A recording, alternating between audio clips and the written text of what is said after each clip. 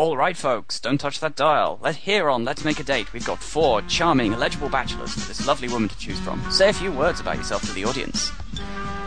Well, what do I know? I'm just your typical, abnormally confident, world-weary 16-year-old protagonist. That means I love things that sparkle. Fantastic. You've met the lady, now hear from the 4 men who want to win the right to go on a date with her. Take it away, number 1. I think you're a sweet girl, and I hope we can get along, since I'm still not sure how to behave in this era. Oh, Chester, just because Archie dumped you again is no reason to come out here. Stop asking! Wait, you're not sure how to act even though you were born decades ago? Boo! I want a man who can act sparkly no matter how long ago he was born. That sounds like a man used to peacemaking. Contestant number 2. What? Hi. Glad to meet you. I guess I should have prepared something. I guess I forgot. Wait, where am I? And why do I have makeup on my face? Kinda like it. Oh, I like you. Mixed signals and indifference just rock my world. Contestant number 2, you might want to head backstage for a moment. Your powder job looks like someone rubbed half your face in a sack of flour. Contestant number 3. Ma'am, I just need to know how your cooking skills stack up. I'll do anything in the world for you. Clean your toilet, build your house, plant an orchard, read to you in bed, if you can just make me an omelet for every meal. Will you turn me into a fellow omelet lover? If you don't, I'm gonna bother you about it forever. Number 3, the culinary champion. Now for contestant number 4. Listen, ma'am, I just need to know. Your dad is nice, right? He's not gonna try and kill us just because we go on a date, right? Because, as long as he won't, we should be fine. And you're tall. I'm not used to women who can see above my waist.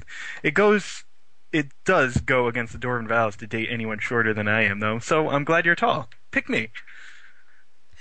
How dare you look at me longing? I want a man who gives me the guy you alert the flight attendant about look. Alright, the contestants have all been introduced. We can continue the program right after these random battles on behalf of our sponsors. Until they're finished, please enjoy this RPG Backtrack. And get that guy off the omelettes!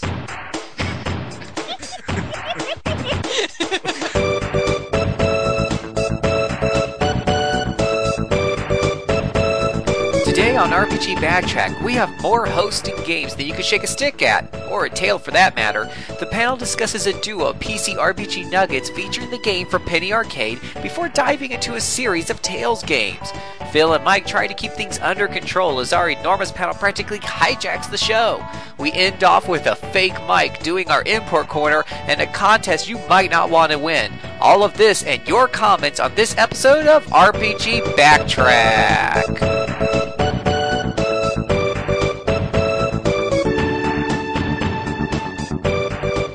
Welcome to RPG Backtrack, where we discuss computer and console RPGs from way back right up to yesteryear. It's also the place where we can't pronounce any proper nouns, encourage spoilers, and the hosts are stomping on cats' tails. I am Phil Willis.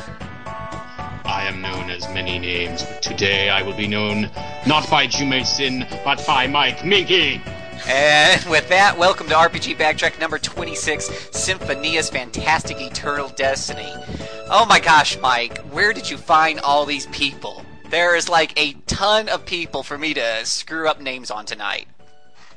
Well, I just figured, Phil, that the more names you can potentially screw up, the better. So I went out and found everybody I could. Well, let the grammatically incorrect insults begin. First up, we have Adrian Din Doohickey. How are you doing, Adrian? Still a doohickey. Yeah. I see you've been gone for how many shows, and yet your special place in RPG Backtrack history remains right there. We also have Miss Becky Cunningham. Hello there. I like her name. I can pronounce it right with no problems. Mr. John Callender. Currently playing Japan in Civilization 5 while doing the backtrack at the same time. I'm that British. Wow, Honest. That's pretty British. Mr. Fake Mike, a.k.a. Michael Apps. Haven't I earned, a real name yet? No. Mr. Mr. Scott Wackamateur. Yo. Miss I'm all up on the over-the-counter drugs. Woo! Those are the best kind, because at least you won't get arrested. Miss Sam Marcello. My actual name is Max Power. I got it from a hairdryer. Oh, boy. And her very first time on the newly updated, revamp, and totally awesome RPG Backtrack, Miss Anna Marie Neufeld. I'm trying to think if I was on the previous backtrack. I don't think I was there either. Nah, first time on any RPG Backtrack ever made. Anna Marie Neufeld. Welcome to RPG Backtrack, Anna. How are you doing? I have a wicked cold. Now, we have so many things to talk about, but I would never skip up our usual practice of asking our first-time visitors a few questions. So please, for the benefit of our wonderful audience, tell us what is your handle on RP Gamer and what you do. Well, I'm Pause, and if you don't know me by now, I'd be very sad because I've been with the site for a very long time. I've been many things. At the moment, I am the forum administrator and occasionally a reviewer. Gaming history, I grew up a console gamer. About 8 or 9 years ago, I was introduced to PC games. At the moment, I predominantly play my DS and my PC. I like MMORPGs. It's my favorite thing to play. Favorite type of RPG, definitely MMO. And what is my favorite RPG of all time? That's just a tough question. I don't know. I don't want to pick one. Can I pick like both Dark Cloud games? Because I really like both of them. Sure, you can pick a series. That's fine. I'll pick the Dark Cloud series. Woo! I want a Dark Cloud 3. Yeah, that would be nice. That'd be And a little birdie told me that you've been playing the new Armored Princess expansion that came out. Yeah, I've been playing Crossworlds, so it's split into 2 mini campaigns and then an expansion to Armored Princess itself. So I completed both the mini campaigns. They're nice. They're sort of gauntlets, and I've sort of been dabbling into the expansion. There's not a lot of story reveal yet, but I'm crossing my fingers. All right, I'll be looking for. Are we gonna get a full review on that? I don't know if we're covering it or not. Ah, good question. We are. Yeah, I thought so because we covered okay. the original, didn't we? Covered. I know, but I don't know. I hadn't seen anything about it. Ah, I think we news posted it. Did we? I could have completely spaced on it. Well, welcome one and all to RPG Backtrack. While I take a few minutes to study this long list of guests and figure out how many different ways I can possibly screw up everyone's name, we're going to take a quick little break. We'll be right back to talk about our PC Game of the Month.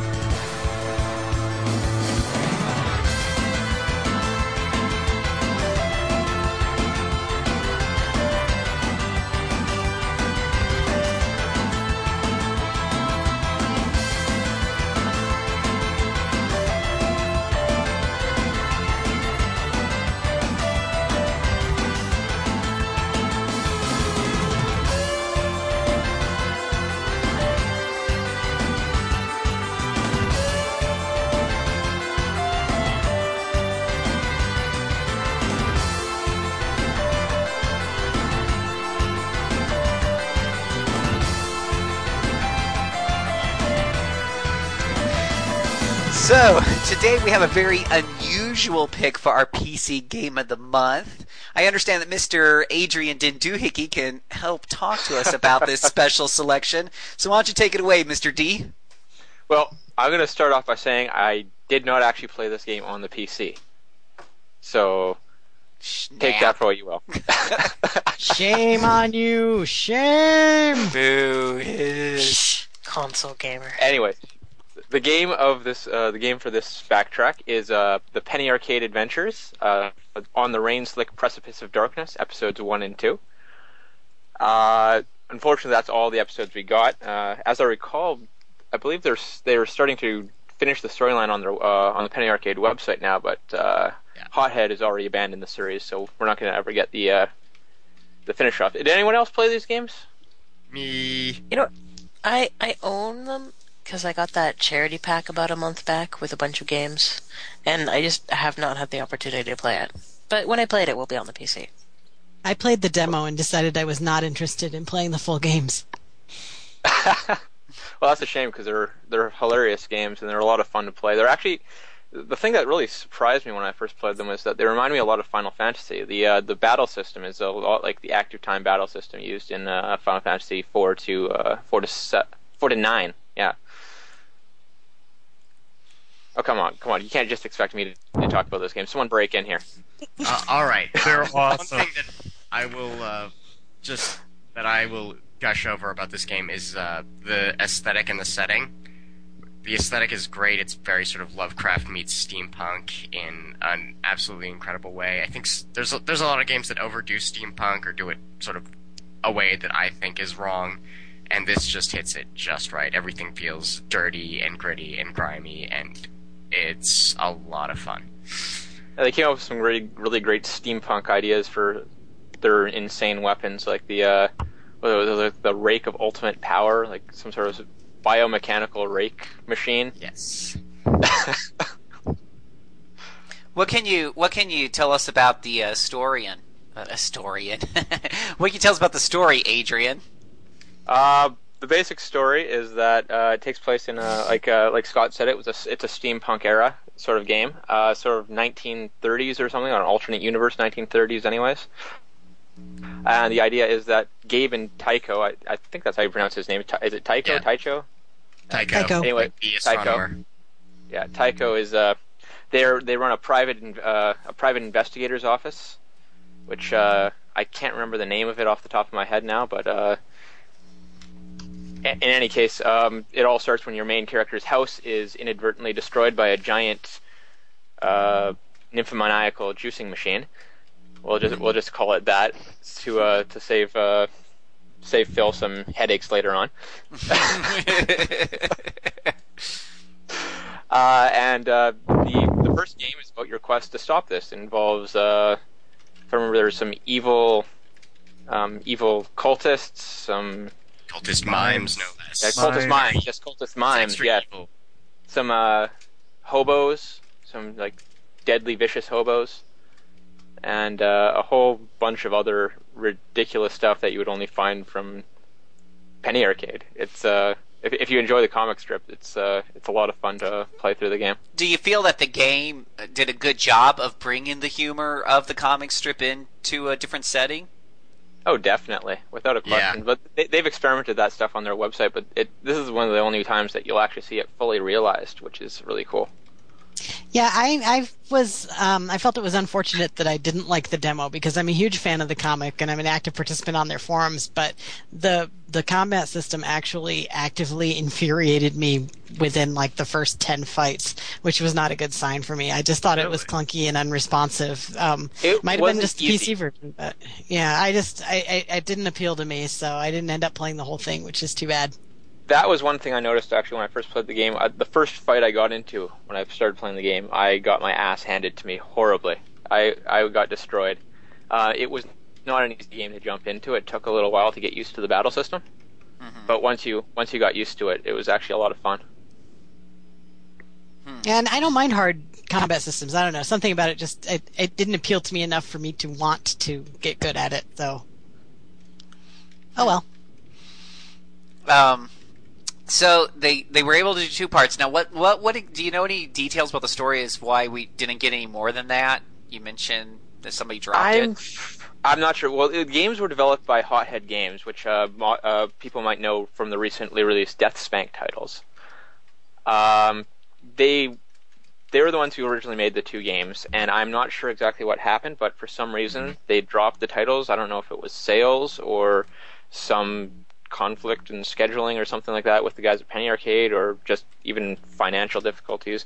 In any case, they've decided not to continue pursuing the series, and so the remainder of the story is being told on Penny Arcade's website through a series of short stories.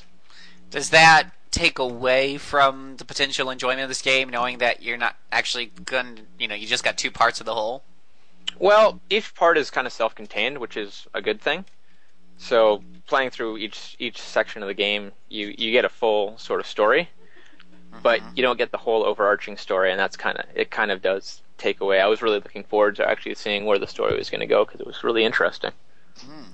Episode 2 does kind of end on a cliffhanger, though. You see Dr. Crazoir, stalk off into the rain to make himself immortal.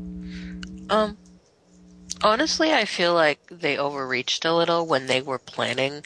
They didn't set realistic goals. And I think they quickly realized that they wanted to do their own thing, because every story that discussed the canceling of Episode 3 was, well, they have Deathspank, and they want to do that more. Well, if you do decide y'all want to go out and get this, and since we're talking about the PC version, you can actually grab that off of Steam for $5 for each episode. So, like you said, it looks really cool. It seems really cool. It's a little disappointing that hangs on a cliffhanger, but since the comedy is part of the main draw, and it sounds like the battle system's kind of hit or miss, but sounds pretty solid overall, might not be a bad deal if you're looking for something to... How long does this roughly take to get through each one? If I remember right, each game was about 10 hours long, something like that. So yeah, nice. If you go hunting down everything, 10 hours. And you should, because that's the only way you're going to get to your max level. There's no random encounters or anything like that. The encounters are all scripted and scheduled, and there's just enough in there to get you to pretty much exactly the max level. Pretty sweet. So grab it while it's on the cheap and take it for a spin. While you're down there surfing Steam and downloading that classic, we're going to take off for a minute and get ready for our main attraction times 4. We'll be right back.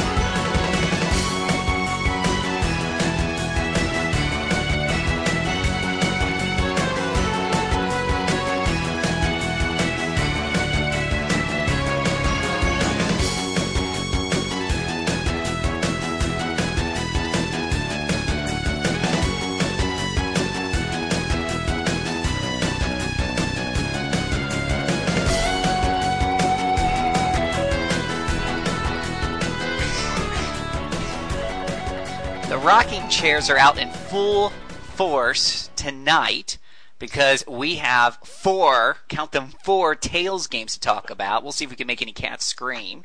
We've got Tales of Fantasia, Tales of Eternia, Tales of Destiny, and Tales of Symphonia. Oh my gosh, Mike, what a lineup we have tonight. Did you just call it Symphonia? Yeah, so... I call you whatever I feel like. What's wrong with Symphonia? Keep it up, I'll start making up more names for you, bucko. Take more offense at the game being mispronounced than your own name? Yeah, hello. I've dealt with my name being mispronounced since I was like 5 years old. I've never heard anyone mispronounce Symphonia before. Bill, you deserve applause for managing to mispronounce something Adrian has never heard mispronounced before. Yes! Yes, I can finally die. I've accomplished all of my dreams. Mr. Minky, which game are we talking about first this evening? Well, since it came out first in Japan, of course, I guess we should talk about Fantasia. And who would like to kick this discussion off? Not everybody at once, though. Well, I guess I can, since I did play this one. Take it away. Okay, this came out on the Super Famicom in '95, was a huge cartridge back then. On a Super Famicom cart, no less, they actually managed to fit an entire voiced instrumented theme song. And then it was ported to the PlayStation, and we got neither of those. Although if you know where to look, you can find translated versions of at least the Super Famicom one. Mm-hmm. And then it was ported to the... It's a better translation than the one we actually ended up getting, too. Yeah, Nintendo's translation is kind of blah. I've seen worse, but I've seen a lot better. And yes, Nintendo was kind enough, I think, to translate the Game Boy Advance version for us. And then, of course, it was ported again to the PSP a couple years later, which we also have not gotten. Notice the pattern here. So yeah, I took a good 80 hours or so to finish this thing, and I only do that with games that I enjoy quite a bit, so that should tell you something at least. But for a handheld game, it did not see the alterations that I think are necessary, such as some of the later dungeons get pretty long, and it would be nice to have a save point handy. You don't really have that. You have a quick save, but some of those dungeons can take a couple of hours to get to another save point in, so you might be screwed if you get unlucky in there, as I was once. There were some enemies that were particularly brutal in that game. I remember that. Some of them, they can destroy your entire party in a matter of seconds. What did you think about it, Sam? There's like one area in Fantasia that I was like screaming for a save point and it wasn't there, and that was like the Moria mines. I wanted to kill things going down in that mine because there was no save point. And every time I had to stop to do something, it was like, I'm gonna cry, where's the save point? Where's the save point? And then Gnome was piss easy. Was the battle system really difficult to where death was really a concern? No. But it was Not just so really. darn long. It was just a really long trek that made me want to rip my hair out. Were you staring at the calendar, Mr. Apps, waiting for that next save point? Yes, I was. And wasn't there one like way at the bottom of that dungeon? I can't remember, but that dungeon kind of broke me on this game. The way I remember it, there was like one save point at the beginning, and as you worked your way down, you unlocked shortcuts to get back up to the surface. That sounds about right. That dungeon was just awful, though. Mm-hmm. Okay, everybody remember, Clarth has an optional summons way down at a really, really deep cave, and I went for it, and there's a save point 5-6 floors in, and then the boss is another 7 or 8 floors beyond that. Did anybody actually try that? Is that the, I didn't actually do this one, but I remember reading about it. Was it the, like the Goblin Lair or something like that? The one where the summon is an actual dungeon? I don't remember the summon being the dungeon. It's just an idiotically long place with about, I'm going to say 15 floors, and I may be... Yeah, that sounds about right. Yeah. And then, of course, you have a boss at the end. There's a tough boss. If it kills you, then you're just out an hour and a half or so. That's lovely. I like that. Mike, what about the the story? Was the story memorable? Well, this is one of... What was it about late period Super Nintendo games that made them throw time travel around so much? Because this is another one with that. Everybody loves time travel. That's true, but it was pretty common in 95 of all things, and yeah, here it is. First you go back to the past, and then you go back to the future, and... Probably banking on the success of Chrono Trigger. Did Japan get back to the future in the mid-90s or something? The PS1 version is 98, Anna, but the original Super Nintendo version is 95. Oh, I'm sorry. I stand corrected. Remember how many versions this has had? I'd rather not. I think it's been ported about as much as Final Fantasy 1. I don't think it's been ported quite that much, but Final Fantasy 1 is a I don't know. yardstick with a few games. Hey, it hasn't been ported as much as Ys 1, okay? No one can top that. Yeah, I'm not even going to try. Okay, I also remember yelling at my stupid teammates to cast their spells already after I've been ordering them to do it repeatedly, but when the screen scrolls, they stop casting spells usually and just try to follow me and be stupid.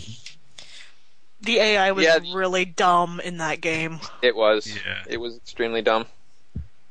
I don't know how many times I had Mint start doing a heal spell, and then halfway through she'd be like, "Oh, you're moving fast. I'm going to follow you." And it's like, "Stop doing that. Just cast the damn spell." I can't remember how I solved that. I found a way to solve that problem in the game. I just can't remember what it was. It had something to do with the AI settings. I set them to be like as far away from the class as possible, and it seemed to make it more effective. I don't know. I still found that didn't help me much. Once I got Suzu, I ditched I ditched Arch. Like I had two mages for most of the game, and then I was like, I want Suzu because I like Suzu better. She's a ninja. She's as hard as Gina, by that I mean She rides a broom and she has a head the size of like a grapefruit. It's insane. I haven't had a problem with the other Arch's Tales head was games. huge. I'm surprised she didn't fall off that broom. She looked really top heavy. That's why she's so awesome. Well, we know what kind of women Adrian likes. We'll be getting some emails on that one. So, yeah, I also remember, what is it? You're hunting a basilisk, I think, where there's a long section where you're actually not fighting random battles, but a whole bunch of things that are just in your path, and you have to carve your way through them. And finally, when you get there, the basilisk likes to stone you and easily end you after an hour or so of carving through all these stupid grunts. Does anybody remember that part? Yes, I remember that part. That's the annoying early Tales games, actually. And all three of the early ones are guilty of this. Fantasia, Destiny, and Destiny 2. Is they started... that's where they started abandoning the random encounters, which is a good thing, but they hadn't figured out how to do it properly, and that's a bad thing, because they ended up making the encounters more regular than random encounters would have been. It was ridiculous. Let's see. I remember Mint being kind of bland, but at least she had a cute sprite. Wasn't she in a nurse's outfit? Yeah, she was in a nurse's outfit. She With was a big airheaded. head, but not as big as Arch's. She's like, I'm a nice girl. I'm really sweet. Kless not paying attention to me again, though. I picture her just being really monotone, whereas, like, I picture Arch being really hyperactive. And be like, hey, what's up? How's it going? Oh my god. Like, duh. I don't like the two girls. I like Suzu, but it's because Suzu doesn't open her mouth. Whereas the other two kind of were just like, you're both bland in different ways, and it's kind of bothering me. That being said, let's talk about Chester. I love Chester. He's adorable. How about Claus? He's adorable too. So you don't want to talk about the women in this game. They're lame. See, I found Are they in that stupid in boys? this I know you localization, like stupid boys. in that localization and the Game Boy Advance localization, all the best moments were with Klaus and Arch acting completely insane. Yes, that's true. Well, Klaus he was horrible to, like, everybody. It's like he didn't want to be there. It's like, I think he was drunk most of the time. That too. I would be drunk too if I had to deal with Kless. Because Kless is just not all there. You know what? I think I would be drunk too if I had just gone back in time. It's like, I'm sorry, but does anybody take Kless seriously as, like, the hero of the game? Because I kind of didn't. Well, when they can't decide on what his name is, yeah, it's hard to keep him serious. Like, is he Kress or Kless? Both names are kind of silly. Well, if I have to choose between those two, I'll go with Kless, but there have to be better options. Well, I'm surprised they didn't just call him Chris. Yeah, well, that's Nintendo for you.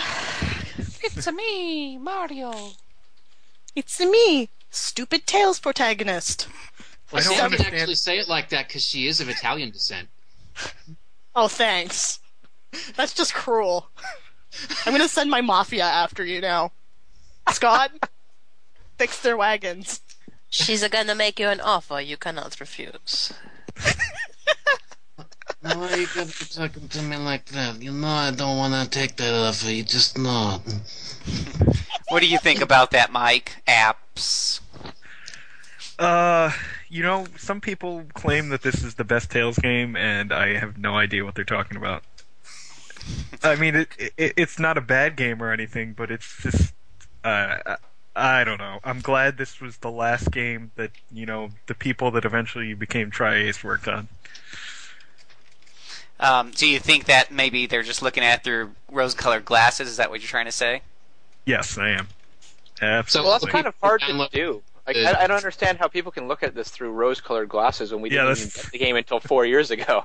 That's also true. Probably the people who downloaded DJAB's translation.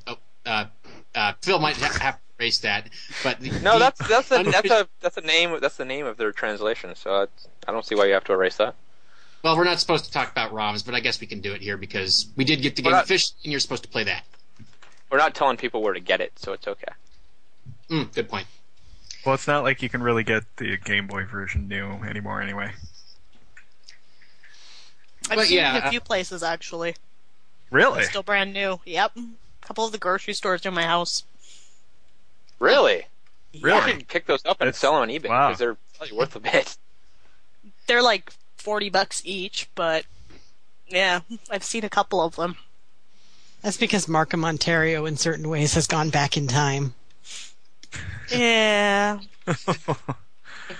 Yeah. Just like Tales of Fantasia. No! But Mike, remember that Tales of Fantasia also goes forward in time. Ooh. Back to the Future. But Mike, there's no cowboys it is Back in this to the one. Future. It really is. Well, our audience will be happy to know that they can actually pick up this bad boy for about $15, give or take, on half.com or eBay, maybe $20 with shipping. So my question to each one of you, and I'll call you out one at a time here, is tell me, is this something they should buy or something they should pass, and why? The first 60 seconds goes to Adrian.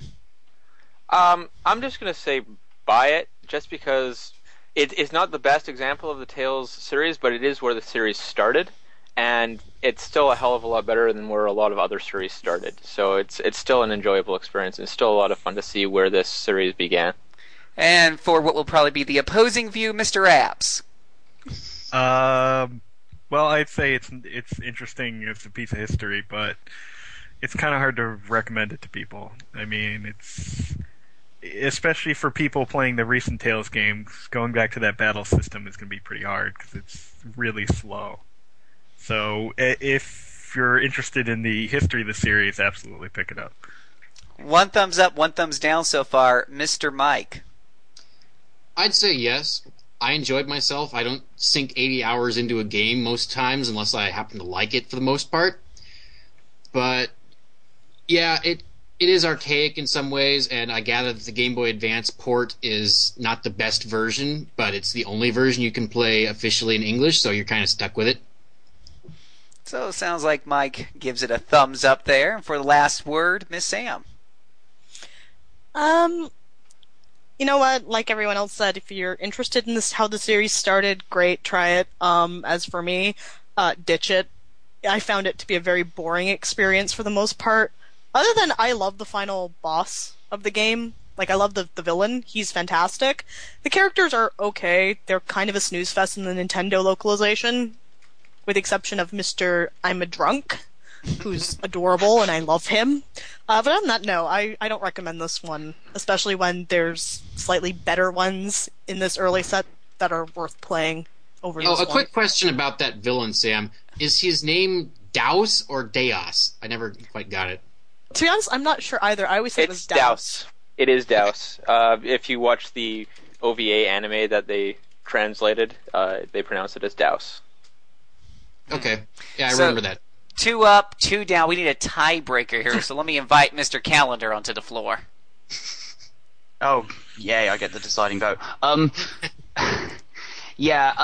I can really say is it is, as other people have said, an interesting piece of Tales history. I think the problem is for people who come from the series, particularly from the sort of more recent console generation, where the battle system is a lot faster, they'd find Fantasia sort of hard to get used to. It does have a rather unique little place, though, as it's technically a long, sort of long after the fact sequel to Symphonia. But I'm not sure if that fact sort of alone makes the game worth playing. So, well, what do you think? What's your opinion? Play it? Do you think the audience should go out and play it, or do you think they should pass it by? If you're a really big Tales fan, play it. If you don't like Tales that much, and only played, I don't know, Symphonia or something like that, and only Symphonia, you might not want to bother. And there you go. Mr. Mike, what's the next game on the docket? Well, let's see here. I do believe it's time for us to do Tales of Eternia. Actually, Tales of Destiny is the next one in the sequence chronologically. Alrighty. I'm open for change. Let's do it. Well, Mr. Adrian, since you opened up the door, why don't you lead us through it? Tales of Destiny has quite possibly the most ridiculous story I've ever seen in an RPG. The story is about a guy who stows away aboard a ship, falls asleep, is captured, escapes, and discovers a magical talking sword.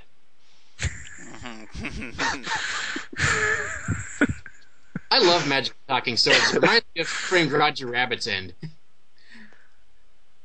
Yeah, I don't really know Nobody what else remember to say about it. Singing sword? Can't say I do. Anybody? I'm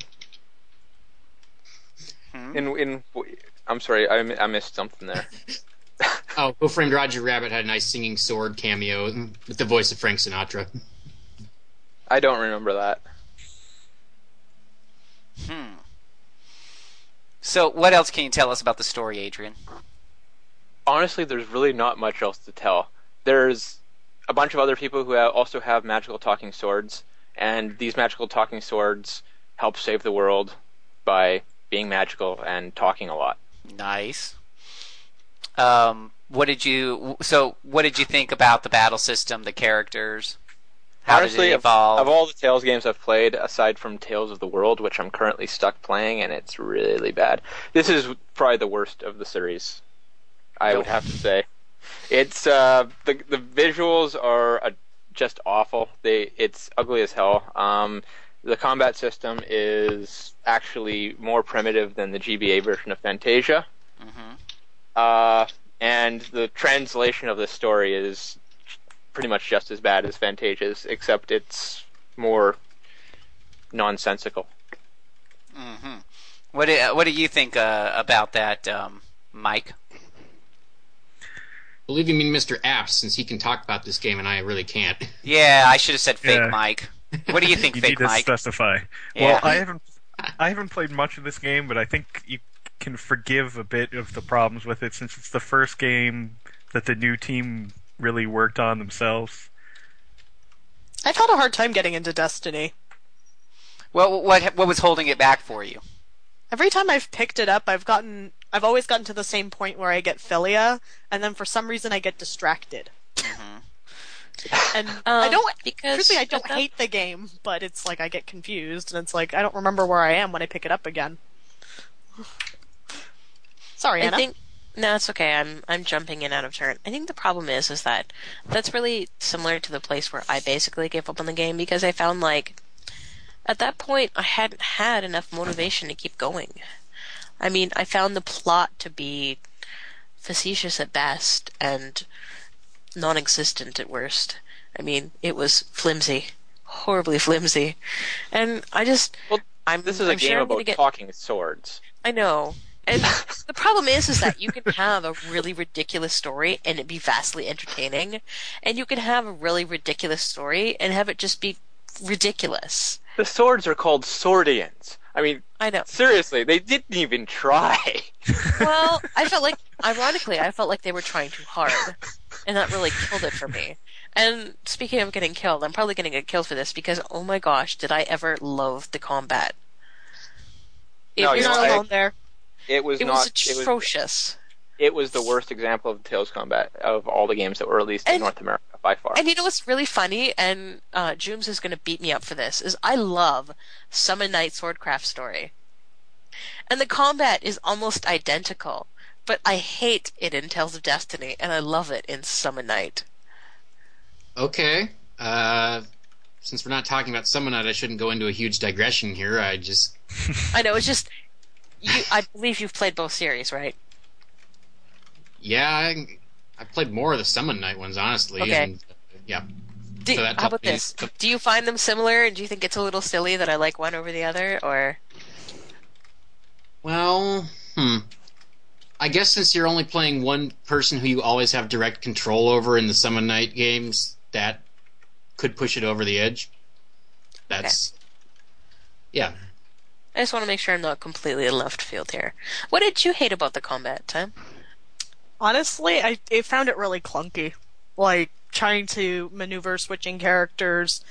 It was to the point where it was just kind of like, you know what, this is getting more frustrating and needlessly complicated than I want in a Tales game. And, my first Tales game was Abyss, so trying to go backwards to that was probably very challenging for me. When I was used to speed, and Destiny's is very slow. I found it probably slower than Fantasia. If anything. What does the king of Tales game have to say about this? The combat system. The thing about the combat system that really annoyed me was the way the AI functioned. I don't know if everyone remembers this, but the way the AI characters were set up is they would follow exactly behind your main character and in formation all the time. If you move, they move with you. And where this got really frustrating is if you got behind a character, your formation would remain the same unless you manually reverse the formation to get them behind you. And it was completely ridiculous because it wasn't so much AI as a completely pointless party formation system that didn't. Artificial stupidity? Yeah, that's probably a good way to describe it. It really made no sense, and it just got in the way of the combat. It was frustrating. Any other thoughts on the combat system? Sounds like it was pretty almost near broken. Well, it wasn't broken. It was still playable, and the thing about Destiny was that even though the combat system was clunky and annoying, the game was so bloody easy that you didn't even have to worry about it because it was practically impossible to die. I think I died once in the entire game, and that was when I was fighting an optional boss with a single character. So the game it was so easy. I could have basically just. It's the only Tales game I can actually say you can just tap X and win. No other Tales game you can do that, but you can do that in this one. Any additional thoughts on that, Anna? Yeah, I just wanted to echo the ridiculous ease of the game. It was either easy or I was beating my head against the controller because my partners weren't doing what they were supposed to be doing. And I think this is what perhaps in part might have turned me off to the series in general, because this was the first Tales game that I played. Yeah, it sounds like it was pretty unbalanced. It was not the best game to start off with. No. Okay. Well, normally I'd wrap this up with a go-around, but when our very own Adrian Den Alden, the king of all things Tales, gives it a 2.5, which, by the way, was lower than anybody else who reviewed the game, which is pretty bad. I don't think we need to do the go-around on this one. So let's move past this ugly part of the Tales history, and Mr. Miki, can you give us something better? Hopefully Tales of Eternia does better, eh? Oh, it will. It did a lot better. Then let us take Tales of Eternia and run with it. Indeed. Since you've been doing such a good job of introducing us to all these wonderful Tales games, Adrian, why don't you start off on this one? All right, why not? Well, Tales of Eternia is where I think the series really hit home and where it found what it was good at and stuck with it. It introduces pretty much every major staple in the series that's emerged thus far, and it's generally it's a primitive Tales game, but it's still one of the best Tales games. It's the story follows Reed and Farah, who encounter a mysterious pink-haired girl who can't speak any English, and they try to figure out where she's from, how she got here, and the whole thing leads between two worlds, which has become a regular occurrence in the Tales series. It's just a really good game. So you almost kind of sound like the story somewhat actually somewhat engaging on this one. It actually was, yeah. Mostly because of the characters. The characters were actually fun to interact with, particularly Meredy, the alien girl who has no memory of her voice or anything like that. This is probably one of the first instances of voice acting in a video game that's actually good. Most of the other characters in the game aren't that good, but she was spot on for that character. What did you think about it, Sam? I only played Eternia this year, and I actually played it on the PSP. I didn't actually play the PSX version that everybody else did. I really liked Eternia. And I was kind of surprised because my track record with the primitive Tales games has been, wow, this is boring, and wow, I hate Stan's hair.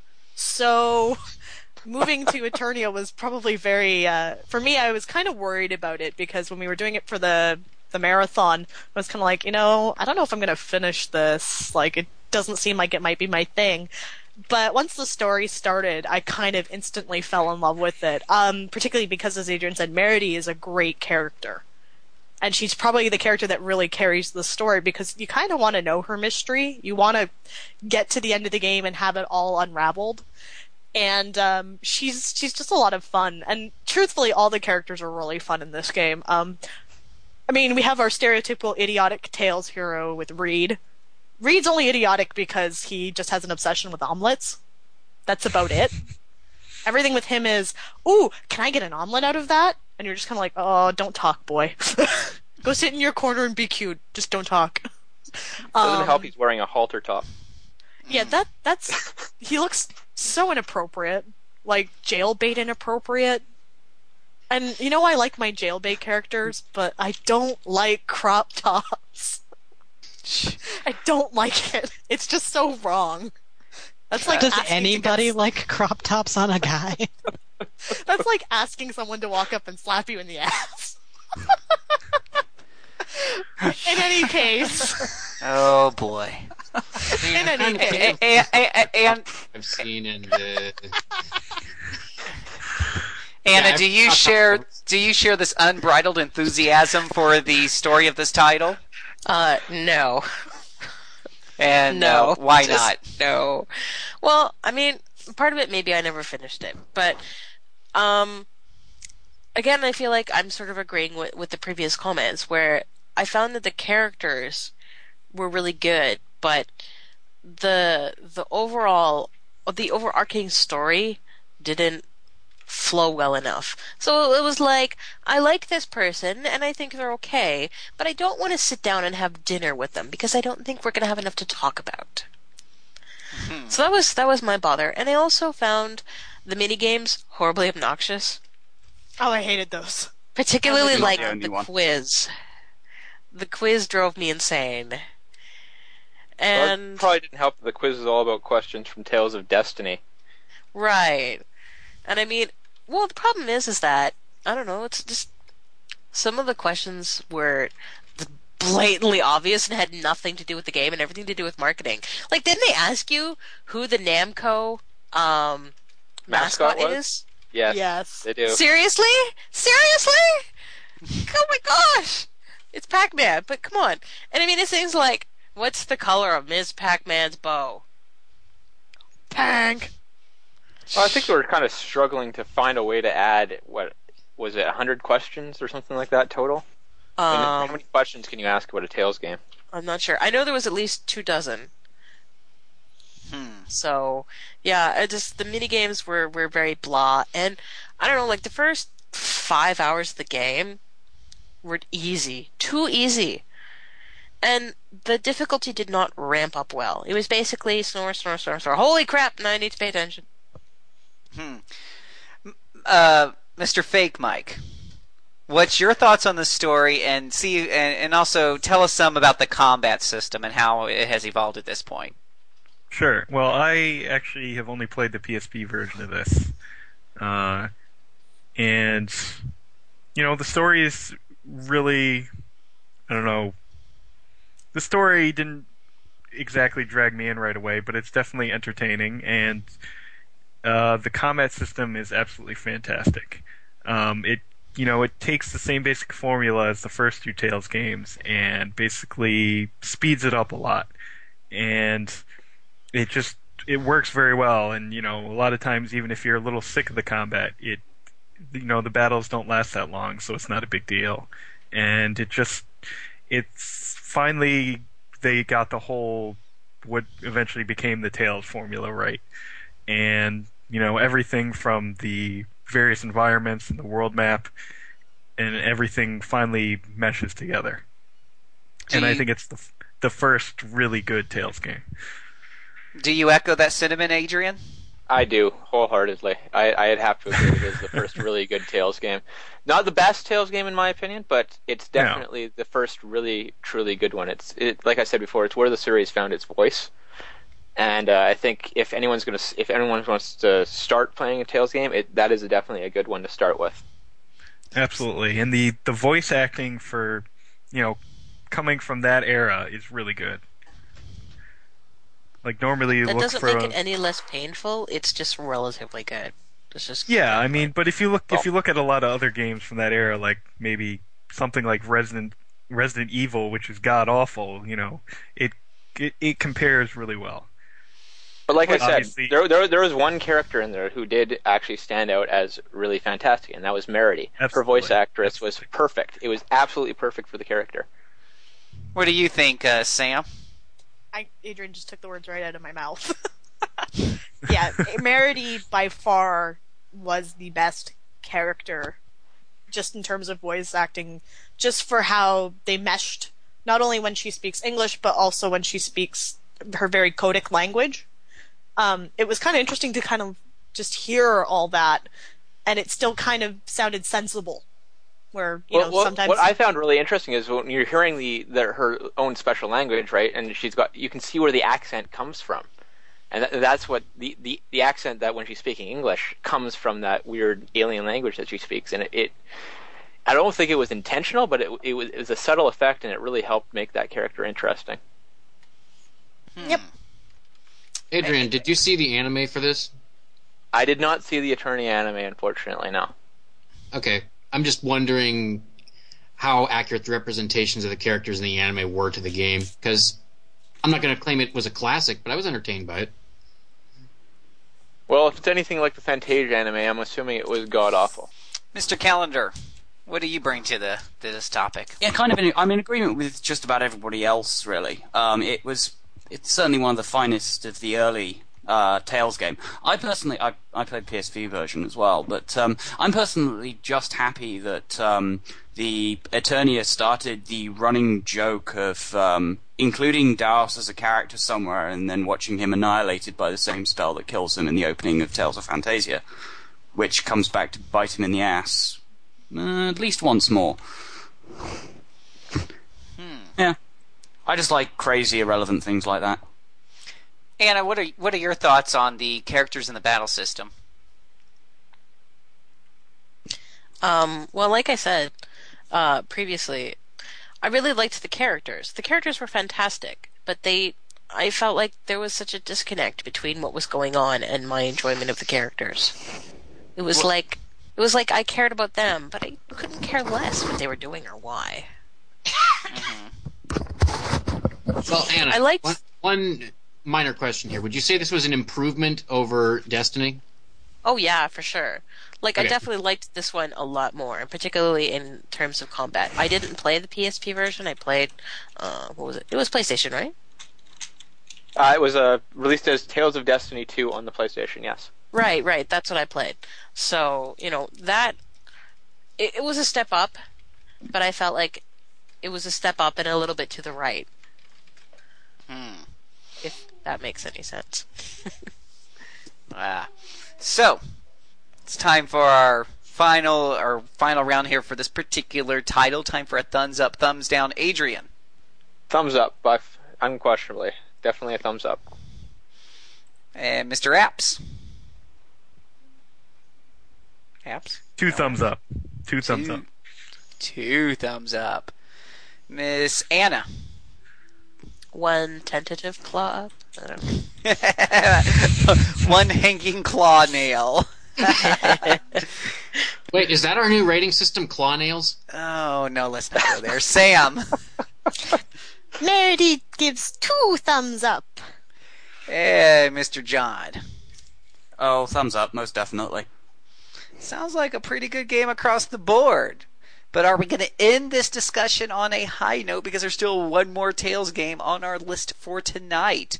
Mr. Minky, what is it? It's a game that I think Adrian really, really likes, although I could be wrong here. I seem to recall him talking about it favorably in the past, and I seem to recall a lot of other people talking about it favorably, so Tales of Symphonia, let's go. Hot Ninja Babe. We'll start off with the ever so knowledgeable Adrian Din Doohickey. Okay, Tales of Symphonia was my first Tales game. I played it in 2004 when it was released. I actually bought a GameCube specifically to play this game. At the time, they were only $99, so that was nice. And it was probably one of the best purchases I've ever made. I've never spent $200 on a game before, but it was definitely worth it. Because it's still to this day my absolute favorite RPG. And it was slowly getting pushed out of the way by Persona 3 the last couple of years. But after playing it again earlier this year in July, it's back on number one, and I don't think it's ever gonna go back down. It is, in my opinion, the culmination of the Tales series. It's the perfect mesh of everything that makes the series good. It's got amazing visuals that stand up even today, even if on a high definition screen, which it wasn't designed for. It's one of the earliest and best uses of cel shading. It's got a fantastic transition to 3D combat from the Eternia battle system. It's got a terrific story, terrific characters. Everything about this game is terrific. That's all I can really say about it. I think Sam wants to tell us that she agrees with you, but we'll let her speak on that. I only played Symphonia this year. I borrowed it from a girlfriend of mine who happened to buy me a GameCube but gave me no games with it.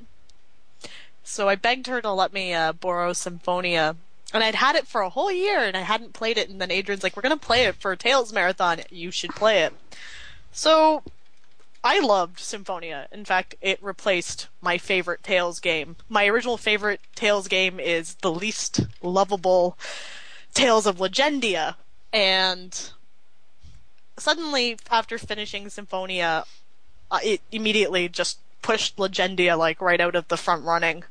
This game is just so much fun. The characters are quirky and silly. Sheena has the biggest boobs I've ever seen in a Tales character, and that just scores her points. I had to deal with Scott Sam, watching. you noticed the size of a girl's boobs? I can't believe it. Shush, Dooms. I had to deal with Scott watching me play the game, and he would be like, "Wow, her boobs are as big as yours." And he would repeatedly tell me this every time we played Tales. So, I love the characters. That was easily my favorite part of the game. They're so much fun. Especially, I love Lloyd. Lloyd is probably my favorite character in the Tales series. And it's only because Lloyd he has a heart of gold, but he's dumb as a stick. And I love characters that are like that, I have this thing about gravitating towards characters that are like that. Mostly because, they mean really, really well. They just tend to do stupid things that make them kind of look like a jackass. And Lloyd, unfortunately, has that happen to him repeatedly throughout that game. But, he's a sweetheart. He has such good intentions, so it makes it fun to follow his adventure. And he has such horrible things happen to him, like he gets exiled from his town for something that, in a way, he didn't really do. So, I don't know. I just hope everybody plays this particular Tales game. That's all I've got to say for the moment, until I fangirl Sheena some more. So, Becky, it's your turn. Well, this is also my first Tales game, although I did not buy a GameCube for it. I already owned the GameCube. It was a particularly good time because my husband and I played it together. One of the things that's really cool about the Tales games, at least the modern ones, is that you can play through the combat with more than one player, which is it's a lot of fun. I immediately grabbed Sheena and would not let him play her. He could play whoever else he wanted, but she was mine, because I love fast characters, and it was Sheena, and she's awesome.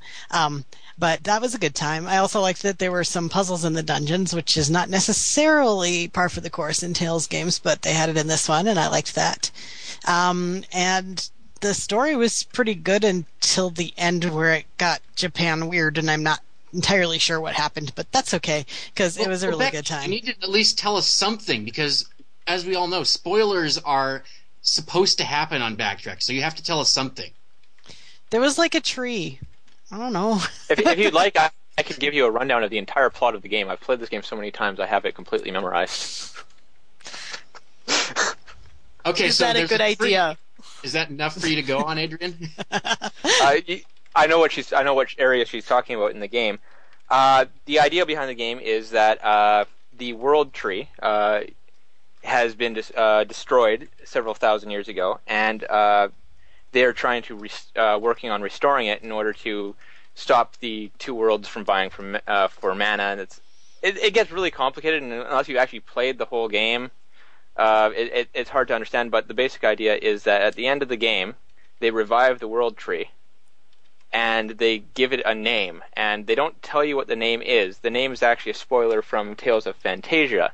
If you play Tales of Phantasia, you visit a magical tree and talk to it, and the tree's name in Phantasia is Yggdrasil, which is the name of the villain in Tales of Symphonia, and that's where that name comes from. Does that answer your question, Becky? Sort of. Maybe. That's okay. So can we tell Mr. Apps that it's safe to put the headphones back on, or are the spoilers still flowing? I think he can put the headphones back on. That's fine. All right. Well, I guess that means it's time for John. Yep. Tales of Symphonia was the first Tales of game I played. I only actually saw the start of it when I went and started my own game, but when I was sort of first exposed to it, as it were, was round at a friend's house, and we had enough people around to do quite a large portion of the game as a 3-player co-op experience. And until Abyss and Vesperia came along, Symphonia was probably one of the best RPGs I'd ever played at that time, and it still is one of my favourite games that I really should go back and play some more. Even with the newer Tales of games in mind, Symphonia is one of those ones that just it's lasted pretty well. I'm not really sure if there's a lot more I can say about that, really. Yeah. Then I guess it's time for Mr. Apps to tell us what he remembers from his incomplete playthrough. Oh boy. Well, can I justify why I haven't played through it yet, at least? That's why I mentioned it was incomplete. Okay. So, by all means, attempt to explain your indiscretions. Yeah, you better. You've been arguing with me about why Abyss is better, and if you haven't even finished Tales of Symphonia, you've got some explaining to do. I'm kind of only doing that to kind of stir the pot, I guess. I haven't finished playing it not because I don't like it. Just because I'll tell you how... Symphonia was the first Tales game I really played, and I got it on the recommendation of a friend who was a Tales fan before I was, because he said it was the best multiplayer RPG since Secret of Mana. So, being a huge Secret of Mana fan, I had to get it. And unfortunately, I couldn't get anybody to play it with me. So I kind of, played it a little bit, but since I had kind of gotten it to play multiplayer, I never really got all that far into it. And then a few months later, my wife got me Tales of Abyss for Christmas, and that sucked up, my RPG playtime for a long time. And I haven't really gotten back to it.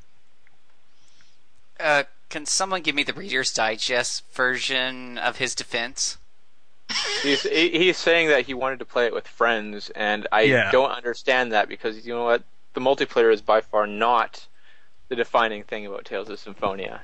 Right, I know. It's just that's why I got it, and I've played a bit farther into it, and probably about 10 hours or so, but... Oh my god, you haven't even touched it!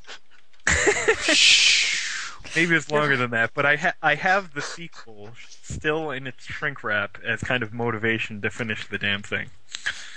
So... Well, okay, I think... I do believe that means it is time for Anna to jump in and tell us her feelings on Symphonia.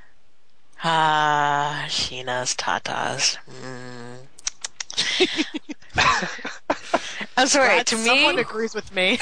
See, to me, that was the most memorable part of the game. So yes, Sheena. But carrying on, I basically sort of got into the game for the same reason that Wheels did, where I had a lot of friends who were like, "Well, it's just like Secret of Mana," and I'm like, "Well, I didn't like either of the two Tales games, but my roommate really wants to play it, so we'll pitch in together and we'll give it a play together." So, I always played Sheena because of Sheena's tatas, and he basically played every and any other character. I wasn't really that picky beyond that. And it wasn't that I disliked the game, but I found that, see, where you find Lloyd really cute, Sam, I find his whole bungle in the jungle horribly obnoxious. It's just like, oh great, he screwed up again. What a stupid turd this guy is. Does he never learn? No, he doesn't. He wasn't appealing to me. I just wanted to drop kick him into the next bush. Keep going without him. I can defend you on that, Anna, because you know what? I agree to a degree. I enjoyed all the characters' interactions, stuff like that, but you're right. Lloyd could get extremely annoying, especially when he goes on his really idealistic diatribes that just got really excessive. He wasn't my favorite character. Yeah. It's like the friendship speeches from Yu-Gi-Oh! The Abridged series. You just wanted to stop. Really, really. Oh no, not another friendship speech. Oh no, Lloyd's gonna screw up again. Hide! At least he's not Colette. That's all I have to say. That's what I was thinking. I didn't mind Colette, but that's also my mother's name, so just saying. Anna, I think you might have made the very first comparison of Tales of Symphonia to Yu-Gi-Oh! Ever done. Yeah, I know.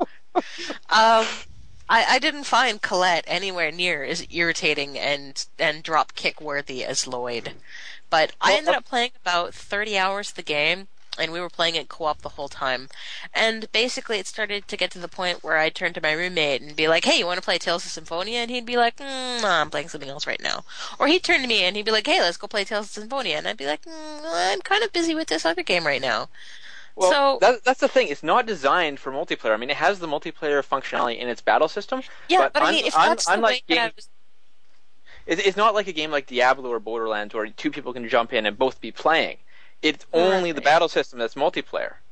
But I mean, that's the way that I was playing the game, and at that point I had become so used to playing it like that, I couldn't fathom the idea of playing it solo. So I mean, I'm not saying that it's a bad game. I'm saying it certainly has some bad parts. But see, that's I do feel that's a like shame. That's a shame. No, but here's the thing. The non-combat stuff is one of the best stuff. I want to finish my point. I feel like if it was a really good game, it would have motivated me to keep playing. Now, see, I couldn't disagree more there because, I found that the level design in that game was some of the best. Actually, it is the best in the series by far. It had incredible puzzles that were extremely interactive dungeons. The Sorcerer's Ring, it's the best use of the Sorcerer's Ring in the series by far. They screwed it up in pretty much every other game since then. The level design and non-combat functions in Tales of Symphonia were just as enjoyable as the battle system, as far as I'm concerned. And the mini quests were cool, and the little play things were awesome. It is definitely one of the best games in the series. Mm-hmm. Sam? There's something I wanted to bring up, and it's totally spoilerlicious, but there's something that really kind of bugged me with the characters, and that was Kratos' whole point in the story. Like, Adrian knows how much I absolutely loathe Kratos. And his whole, "Lloyd, I'm your father," made me kind of want to punch him. Like, so much. I just wanted to, take him and put my fist in his face a couple times. And, I purposely made a save file to just watch the Flanell scene, Adrian? Is that what they call it? The Flanor scene? The Flanor scenes, yeah. I purposely made a save file to watch the whole, if you pick Kratos, here's what happens. And you know what happens when you pick Kratos? You have to beat the crap out of Zelos. Who wants to beat the crap out of Zelos when he's so awesome? I don't want to save Kratos. I hate the guy. So it was kind of pointless for me to pick him. So thankfully I didn't, but I watched the scene and I was kind of like, you know what? Kratos, you're a douchebag. I hope Zelos. you die. Rocking Zelos? the pink shirt. It's one of those, Zealous, you're also a douchebag, but I'm kind of in love with you, so... It's like, those take your pick. scenes were another reason why that game was so memorable. Is because every single one of them tells something about the character you do the scene with. And there's actually 2 other scenes in the game that are similar in that nature, and it really adds a lot to the characters, whichever character you end up pursuing and getting that scene with. Some of them are really hard to do too. I've managed to do Zealous in one playthrough, which was the last playthrough I did, and that was hard as hell, but I actually got it. And I still think that's by far the best one, is the Zealous Flanor scene. It just works for the game. What do you learn about Zealous in that one? Because I'm sure not going to play it again and try to do it. Well, this is what I've always found amazing about Symphonia, is that Zealous as a character really does not open up to you it doesn't open up to Lloyd in the game. You don't learn a lot about him as the game goes on. You just sort of learn a few minor details, but you finally find out during those Flanor scenes exactly what happened to him to make him the way he is, and to figure out exactly why everything is. His parents were murdered right in front of him, and his I believe his sister was locked away in an abbey for some. I can't remember all the details. It's been a while. It's been a few months since I played it. But the general idea is that crazy stuff happened to him, and that's why he's so screwed up. Neat. I got Sheena on my playthrough. That's all I cared about. I'm jealous. We got Colette because we weren't using a FAQ and we were ticked. Well, see, I had Colette knock on the door first, and I was like, well, Colette, I've been treating you like crap the whole game. What makes you think I'm going to be nice to you now? Right? So I ditched her, and then Genis came along, and he's like, hi, let's be friends. And I was like, nope. I need to see who this third person is, and then Tata's came to my door. I love it when you turn down some of the characters, because some of them just have the best responses. Like Colette walks off all mopey. She's like, "Oh, okay, I'm sorry to bother you." And then Genis comes in. He's like, "Fine, you jerk. I don't want to talk to you either." And then there's Sheena, who's just like, "Hi, I'm hot. Let's talk." And you're just like, "Aw, yeah, let's go." You can tell that what my motivation was with this game. A very shallow motivation. Now, see, the only thing that makes me mad is the fact that Regal didn't come to my door. Regal is probably the other hardest one to get. It's hard to get his scene. I was going to say, I complained about Reed having a crop top in, Eternia. I like Regal's crop top. I like Regal. That's probably because Regal actually has some abs. Oh, Regal, you can crush me in your Reed big looks arms. anorexic. Regal at least looks like a grown-up, and I guess, he was in prison, so you can kind of excuse the crop top. Situational homosexuality is okay. I didn't know that crop tops were accepted prison uniforms now. I don't know, it got ripped or something. Only for the prison bitches. Also, Regal owns an amusement park. It's the coolest thing ever. I want to date a guy who owns an amusement park. Oh, Scott, you poor soul right now. Well, Mr. Mike, you haven't talked for a little while. Based on the time you did spend with the game, what was your analysis? Fantastic combat system, interesting story, great characters. I need to finish the dang thing. I think Adrian will agree with you completely there. I think so. I have a tendency to get distracted by newer games and kind of leave games unfinished, and I really need to get back to Tales of Symphonia and finish it. Tales of Symphonia is definitely one worth going back to. I can't disagree, based on what I've played. We appear to have people comparing all the sexiness of the various characters. But I'm not sure we want to share any more of that, since we're already pretty assured that, yes, Sheena is hot and Regal is hot, right? That's the consensus? Nah, I'm just all about Sheena. Ladies love Sheena. I like both. Can I have them in a sandwich?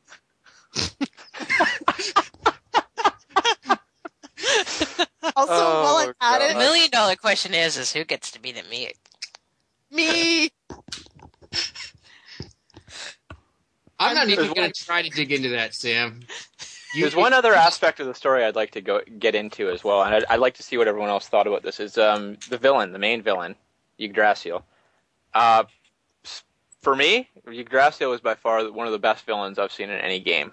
I'm just curious where he stands in other people's eyes. I actually quite like Yggdrasil, but again, I actually spent a good portion of playing Tales of Symphonia talking on Skype with Adrian, and I think I fawned over Yggdrasil every time he appeared on the screen when I wasn't yelling, "Why are you being such a jerk? Stop making Genis cry. I hate you. Stop making him cry. Why do I like you?" And it just went back and forth like that. Like, I did not like when he hurt Genis' feelings, because Genis is so cute, and he's so sweet. And then he's all like, "Hi, I'm Mythos. I want to be your friend, but I'm actually a douchebag in disguise." And Genis is like, "Let's be friends." And then Mythos is like, punch in the face. And like, it's just so sad. But as like a villain, he's pretty malicious, I have to say. Like, I love the fact that he makes Lloyd so stupid. He makes him look so stupid throughout the game. And it's just so much fun to watch, because Lloyd is just, he's a dumb stick. Who's perky and happy and stupid. But, like, I love villains that do that. Like, if I was on the Final Fantasy IX backtrack, I would have totally been like, yeah, Kuja, awesome. Because just so long as you're not saying Necron. Thongs are awesome. I'm not talking about, thongs here. Thongs are not attractive ever. Unless it's on Sheena. Which we're not talking about. Actually, speaking of thongs on Sheena, if you get her bathing suit, I believe the bottom of her bathing suit is a thong. It is a thong. It's totally hot. a bikini. You get a busty bikini is what it's called. Oh, like, dude, God. that was like the best part of the whole game. Let's also throw out there that Zelos has a pimp mask and that he's like the new Zorro. The costumes in that game were pretty clever. Presea gets a Klonoa costume. That was awesome. So, John, the discussion is apparently how awesome a villain Yggdrasil is. Would you care to comment? Personally, I didn't really like Yggdrasil that much. He functioned well as a villain. He's a good character, don't get me wrong.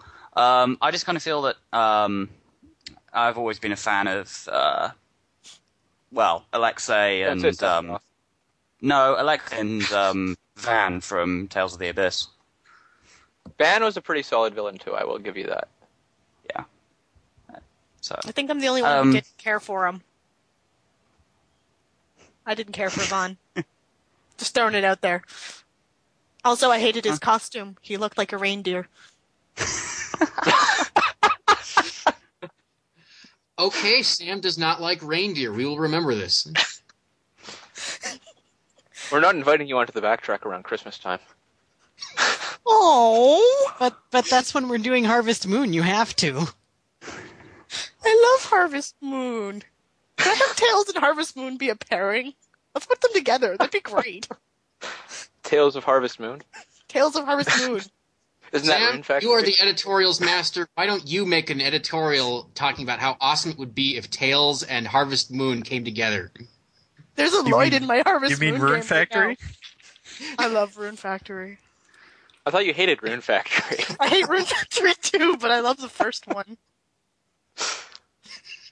I don't think I'm going to like the third one because there's a man who turns into a sheep, and that gives me nightmares. Okay. Can we go back to Tails now and how it's not related to sheep?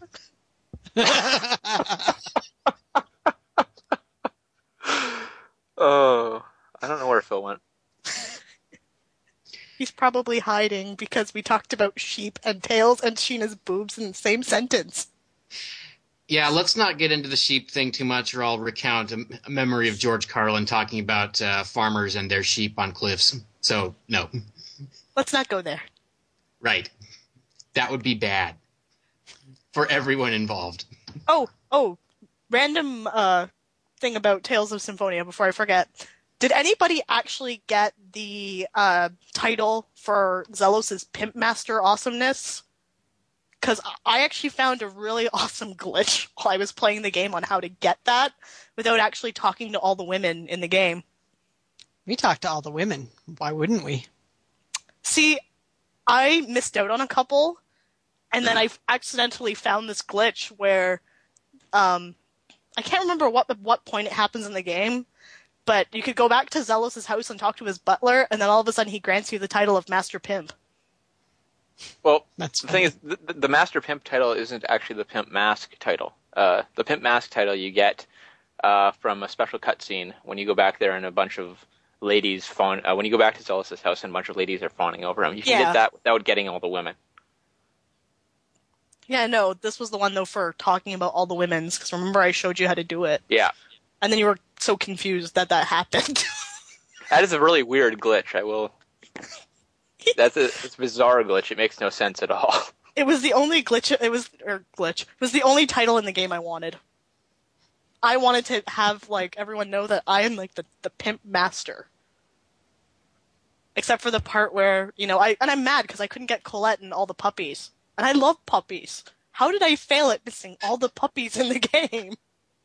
Okay, Sam. On the note of you being the pimp master and a lover of puppies, it's time to get the thumbs up down from everybody. So let's start with Adrian.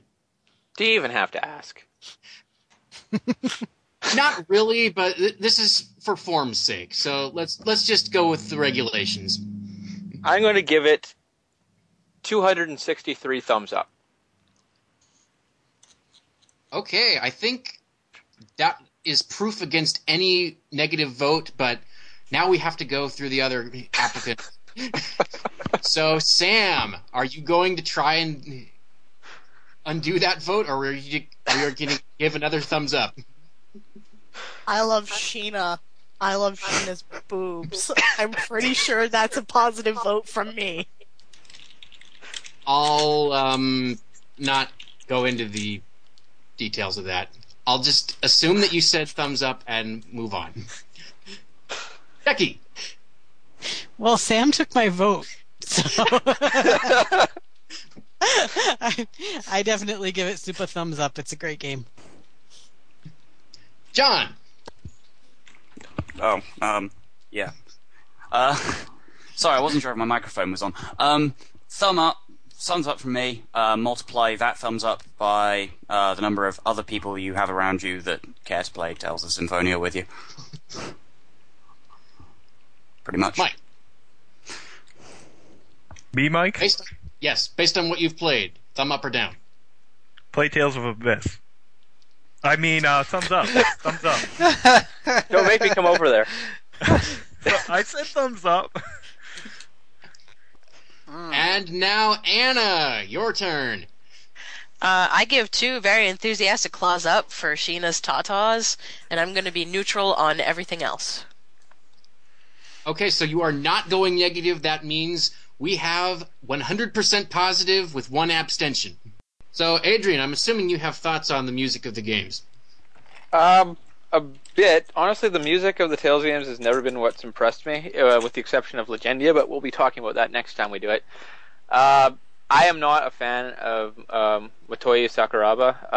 I just don't like his music. His stuff all sounds the same, especially in the Tales series, and in the first 4 games there, that is particularly true.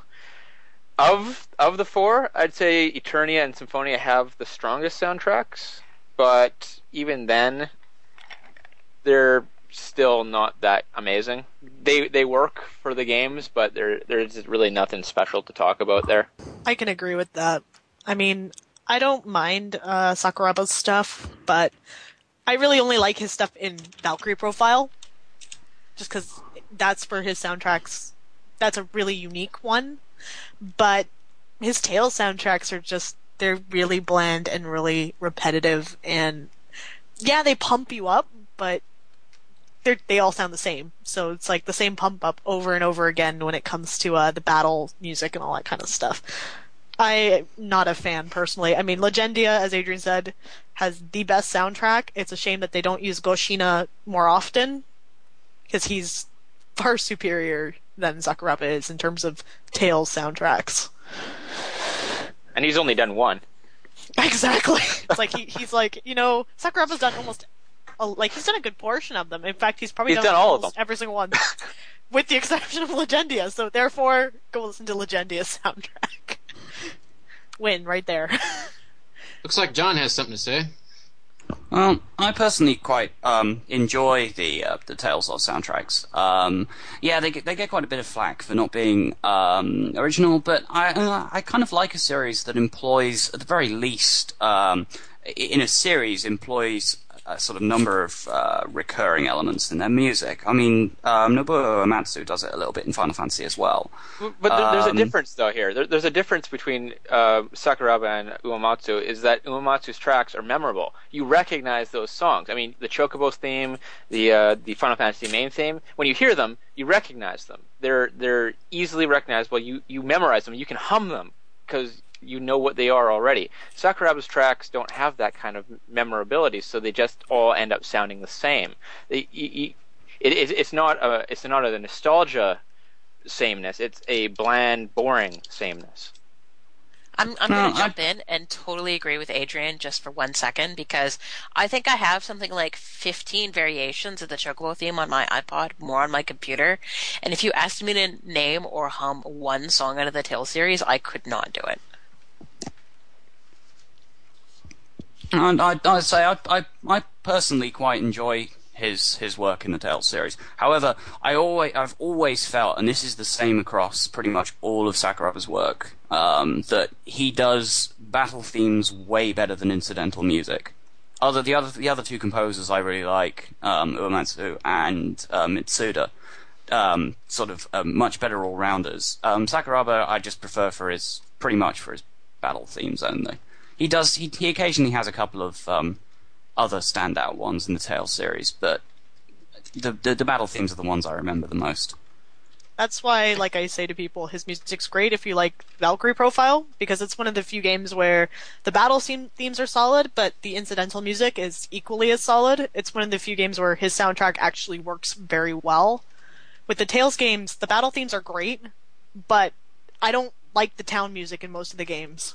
Like, I absolutely hated the Olive Town theme in Fantasia. I like that. I hated it. It drove me bonkers. I think I wanted to purposely... I'm not really the one to talk about it since I only played Fantasia, but I liked most of the music. Then again, the soundtrack I found listed a second composer, so maybe he did the stuff I liked. I don't know. Yeah, I mean, it's cool if you like it. Just I like the battle themes. Like I said, they're excitable, but they all sound the same. And you know what? You need to have some variation, especially with a long-lasting series like Tales. And I think that's why I wholeheartedly would rather recommend the Legendia soundtrack, because the composer for that particular one, there's so much variation in the sound and in the music. And it works perfectly throughout that game. And it's a shame that game's the one that gets the most flack. That's the one thing it shouldn't get flack for. And if anyone gives it flack, I will come after them on the forums. Because it's one Sam, thing Sam, yes, we're not talking about Legendia yet. I love Legendia. I love Save your love for the proper time, Sam. No. I guess my problem is I haven't listened to enough Sakuraba yet to really understand how repetitive he can be. So maybe once I've played another dozen Sakuraba scored games and can really ID how bland it gets, I'll have a different stance. I sent you 3 of them. Thank you, Sam. Well, the thing is, with Sakuraba, it's only certain series that he ends up being really bland and repetitive. There's a couple of series out there that he's scored that are absolutely amazing. For instance, I know, Mike, you've played Golden Sun, and I know you enjoyed those games and enjoyed the soundtrack in those games. That is one of his better works, is Golden Sun. But the Tales series he just does not do a good job with that series. Yeah, I'd also say that his work in Shining Force 3 was very, very good, but since only Mike has ever played it, that doesn't help anybody else much. Is that the same guy? Shining Force 3 is good in every single way, so that doesn't surprise me. Wait, that's the same Yeah, guy it's- that did this Tales Sakurai music? did Shining Force 3's music. Oh no, I have the OST or some variation of it because I love Shining Force music, and I had no idea that was the same guy. Oh, I'll have to send you the track rips because there was never an OST. It's just an arranged thing. Yeah, I have some music here and there, but we're getting off track. Sorry. Good point. So, while our audience listens to some music, we'll get ready for Mike's Import Corner.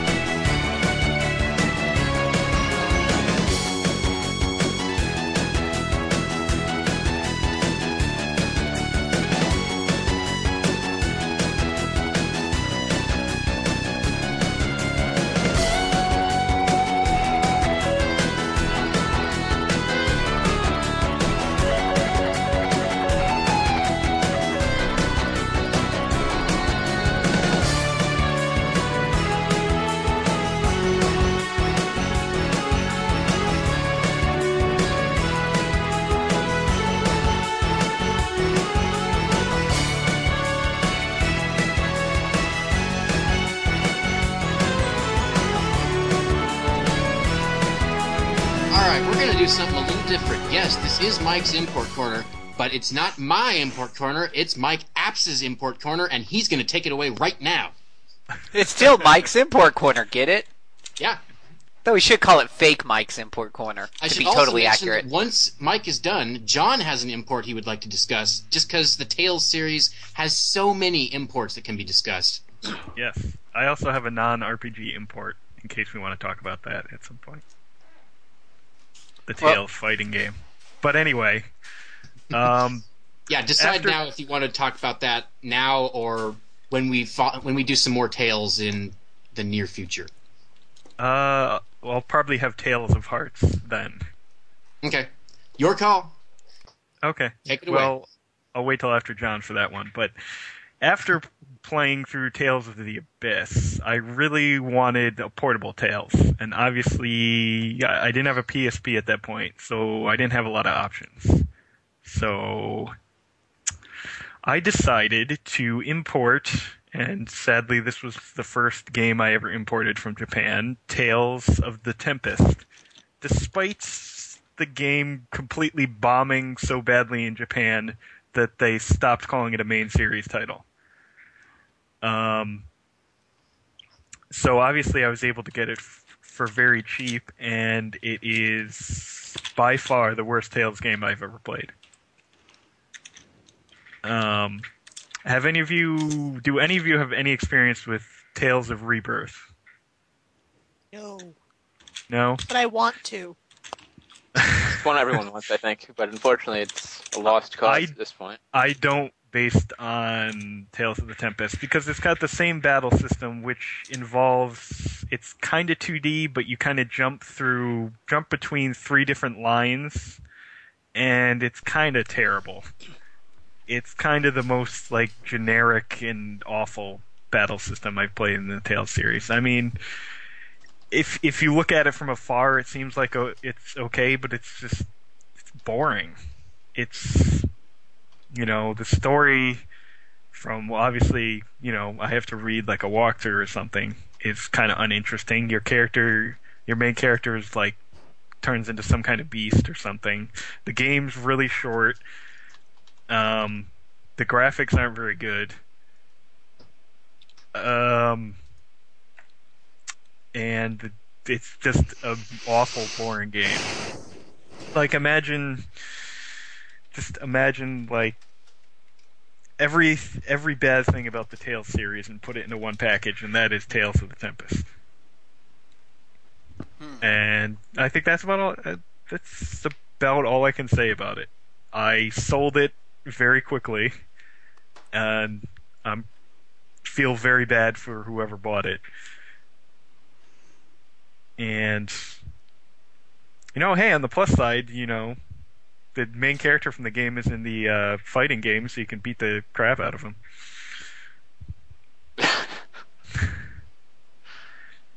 I mean, it really is just it wasn't made by the Tales team or anything like that. So Was that one made by Alpha Systems, the same people that Yes. made Radiant Mythology?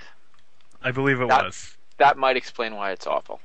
Yes. Not- I'm playing it's Tales. not- I'm playing Radiant Mythology right now, and it's just terrible. Yeah. Boys, it's not Alpha System. It's Dimps and Namco Tales Studio. What's it? It's not Alpha System. Oh, So it's not. Nope. It's a different developer. Well, whoever made it should be ashamed of themselves. They just wanted in a piece of the Tales pie, Mike. That's just how it works. I know. They wanted to cash in on the DS, I'm guessing, and they obviously didn't spend a lot of money on it because it's just. Let's move on to John's game. I can't talk about this anymore. It's depressing. Well, when I'd finished playing Symphonia, I'd finished playing Abyss. I'd gone and got the PSP version of Eternia. And to be honest, I wanted some more Tales of. I didn't have a 360 and I didn't plan on getting one. I wasn't able to look forwards when Vesperia suddenly showed up in Europe. So instead I sort of turned my eyes towards the older Tales of games. Now, I'd been importing games for a while, and I noticed that they had completed a Japanese-only remake of Tales of Destiny for the PS2. And they had changed quite a lot about it. I mean, okay, the characters and the plot are still there, but it itself had changed quite a bit. So I picked it up, and I most definitely do not regret it at all. I mean, we may have spent most of our time complaining about various elements of Tales of Destiny, particularly the battle system, and after playing Symphonia and Abyss, I wanted something that was fast, obviously.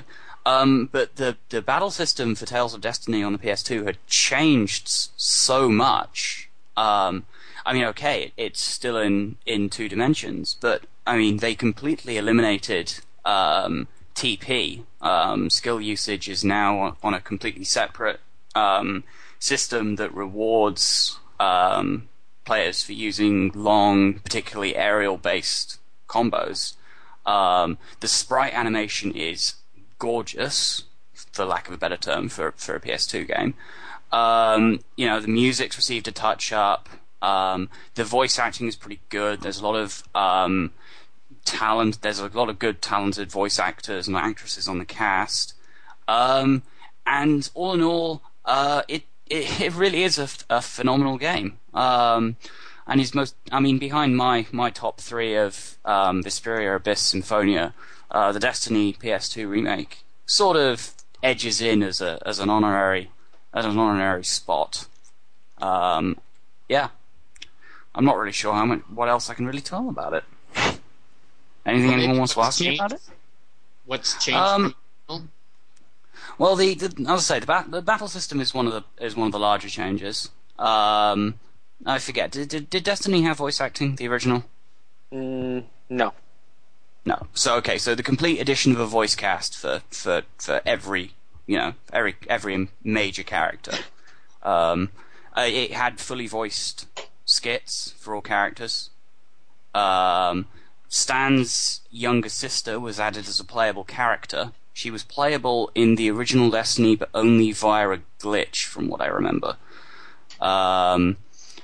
It changed a couple of the elements of the plot. I seem to remember there was a sort of bone of contention with fans in the original incarnation of Tales of Destiny plot involving a battle with a certain character towards the end of the game. And for what I know, that was removed after said character, particularly after Tales of Destiny 2 shot to the top of popularity polls in Japan. The only thing I can really say about it is, other things, the map is now in 3D, and also the antagonist of Tales of Destiny 2, Barbatos, or as people from Vesperia will know him, Mr. No Items Ever, appears as an optional boss. There are a couple of things that did suffer as a result of the transition to 3D. If you think about it, it doesn't change things like dungeons that much from its source material, which means even in 3 dimensions, the dungeons themselves can look extremely repetitive. And I think the idea was that if you were playing the Tales of Destiny remake, was that you were, the part of the target audience were people who played the original, and people who played the original probably had a little bit more tolerance for it. And I remember it was mentioned when we were talking about it earlier, that the battle system was easy. When I played through the remake of Tales of Destiny, I frequently found myself being completely destroyed by random encounters. Probably because I was having trouble fiddling with the combat system, and I was playing it in a foreign language. So, but actually, yes, there might be more to that. There might be more to it than that. Actually, it is well known that Namco has changed the difficulty levels of some of their games in the past. I'm not sure if they did that with Destiny, but it wouldn't be surprising. Yeah, I think that may have been the case. Oh, the other thing, a sort of other combat system addition was, since the Destiny remake was made after Tales of Symphonia, it does mean that all of the characters now have sort of those mystic art attacks that appear in several of the later games, and it sort of pads out it also pads out the number of references that it includes to the other Tales games, which is certainly something that they like doing in the more recent Tales games. The other thing, it also had an expansive bonus dungeon where it was possible to gain, if I remember correctly, it was possible to gain an equipable item that turned a character into another playable character. It was possible to obtain multiples of this item, so it was actually possible to have an entire party filled of Stan, the main hero, and you could have 4 copies of him stabbing things to death with fiery stabbiness.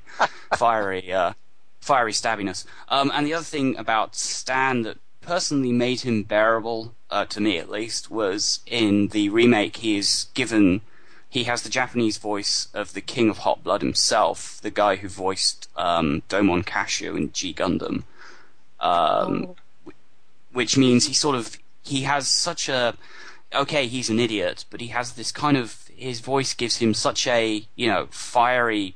Well, okay, that's kind of ironic because his element is fire. But he has such a fiery passion about everything that I found it kind of hard not to like him in a way. So yeah, that's all I can really say about it. I mean, if you feel like importing, a traditional Japanese RPG, and you've played Abyss, you've played Vesperia, and you don't want to import Vesperia PS3 for whatever reason, import this one. It'll do you good. That one sounds pretty fun. Mm. Well, I take a trip to Japan to find my copy. We're gonna let you listen to some Tales music.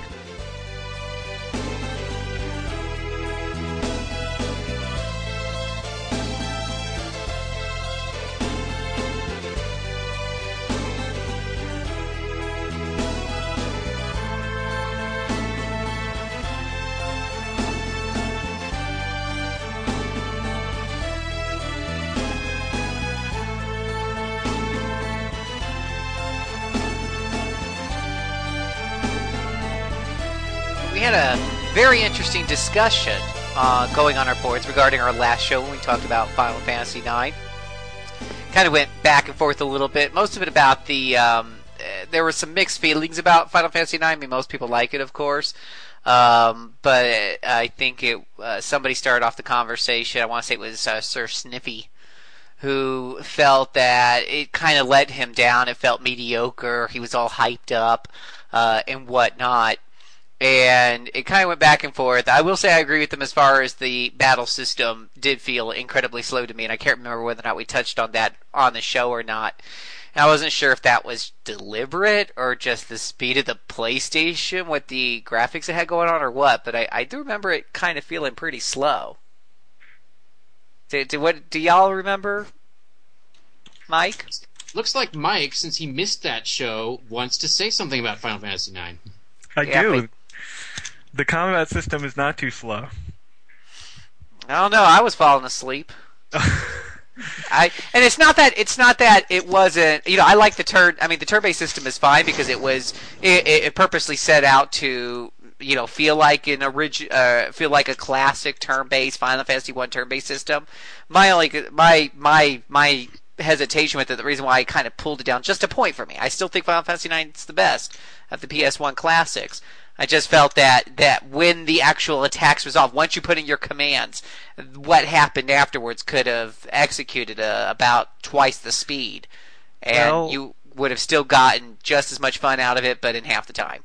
You can, after summoning, doing one of the summons once, it completely skips the animation afterwards in that battle, which... I'm not even talking about those guys. I know, but in my opinion, that automatically makes it faster than, say, Final Fantasy VIII.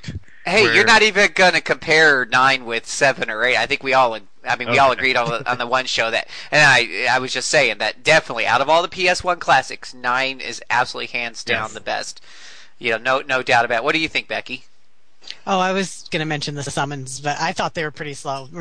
This was one of my first console games, so the overall battle speed didn't really bother me. I was used to playing some of the older, slower games on the PC, but the summons got a little out of control. Well, they're a lot worse than 7 and 8. I was about to say, yeah. Okay, so I'm sorry, Adrian. I'll throw in my 2 cents here. I agree to a degree that it was a little bit slower than some of the previous games, but I think the slowness of the startup and it was generally offset by the fact that it was an extra character in battle with you. Having that extra character made the actual gameplay seem faster because you were entering commands more often. True. That did help a little bit, sure. I'm inclined to agree with Adrian on that one. Well, as always, we definitely encourage our listeners to engage us in conversations about our broadcasts at rpgamer.com, where you can go tete-a-tete with the staff members and as well as your other fellow RP gamers and discuss your thoughts and impressions on these games. And of course, we also encourage you to record a 2-minute audio review of any of the games we're talking about this week or what we're going to be talking about in the next show, which we'll mention in a bit. Feel free to email your questions, comments, audio recordings, etc., to jcservant@rpgamer.com, as well as follow us at twitter.com/rpgamer and become our biggest fans at facebook.com/rpgamer. Before we go any further, Mike, do we have a contest question this week? Because I happen to have a copy. Wait, before I put this comment, Adrian, you're the expert of all things Tales. Is Tales of Mythology for the PSP a good game? Radiant Mythology? Uh-huh. Avoid it like the plague. Okay, so whoever answers this question right will get a copy of Tales of the Doohickey Radiant Mythology, which Adrian wholeheartedly, what's the opposite of endorse? Despises. Reviles, loathes. Take your pick. Adrian, since everyone's dying to get a copy of this game after your glowing review, is there a really great a Tales trivia question you can think up? For Tales of Radiant Mythology? You can make it on any Tales game. I don't care. Just about any of the games we've been talking about today. That should give you plenty. Yeah. Okay. Let me think here. Here's a good name. What is Yggdrasil's first name? I think that's a good question. There you go. What's his name again? What is Yggdrasil's first name? Yggdrasil's first name. There you go. And Adrian, if you could do me a favor, just text me or email me the answer. So email your answers to jcservant@rpgamer.com, and you too can be the owner of this wonderful game that Adrian just absolutely wholeheartedly loves and says run away from at the same time. It's something he loves to hate. Really, that's what he wanted to say. So that's mail that in, jcservant@rpgamer.com, and win something. You know, while we've got the chance, I wanted to ask Anna if she has any thoughts on Final Fantasy IX, just because she wasn't here last time either. Oh, this is such an unfair question because 9 is my favorite Final Fantasy, and I'm so unreasonably in love with this. I don't think I could say anything that doesn't make me sound like a gushing fangirl. It's okay. You would have been right at home on last week's podcast. I know. I listened to it. I was clapping along. I was so excited. She was purring. She was jumping up. I was like bouncing up and down. I was listening to it. It was great. It makes me want to go back and play Final Fantasy IX again. And you can on your PSP from the PSN Network for a small price of $9.99. Or I could just play it on my PlayStation 2. Anna, There you please go. tell me you weren't jumping up and down about the Queen of porn. Which I've already punished Scott for. See, Well, you she know wasn't what? here, so That- she that didn't have to brings look up at it. a really entertaining anecdote because back when Final Fantasy IX first came out, I actually ran a Final Fantasy mush. And so I did text-based role-playing based on the Final Fantasy series. You could get out your snickering now. And at one point, we challenged the people that came and role-played on our server to a bad fan fiction contest. And the winner it was 250 words or less. And the winner was called Queen Bronze G-String.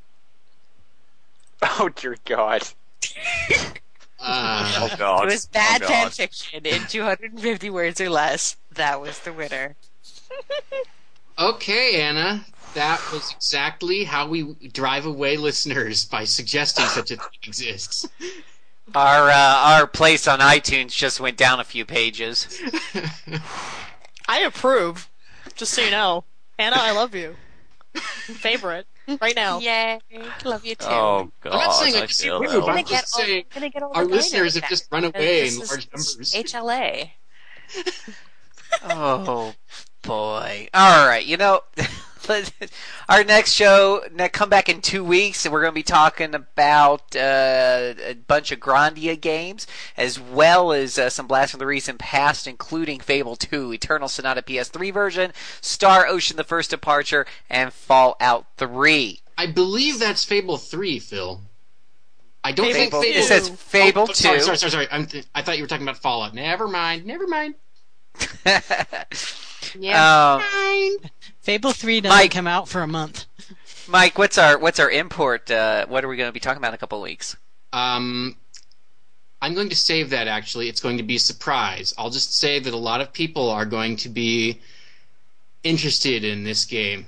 I've talked about it a lot in Q&A in the past, and it lends itself to much discussion, preferably while drunken, so that it makes more sense, but that's a good thing.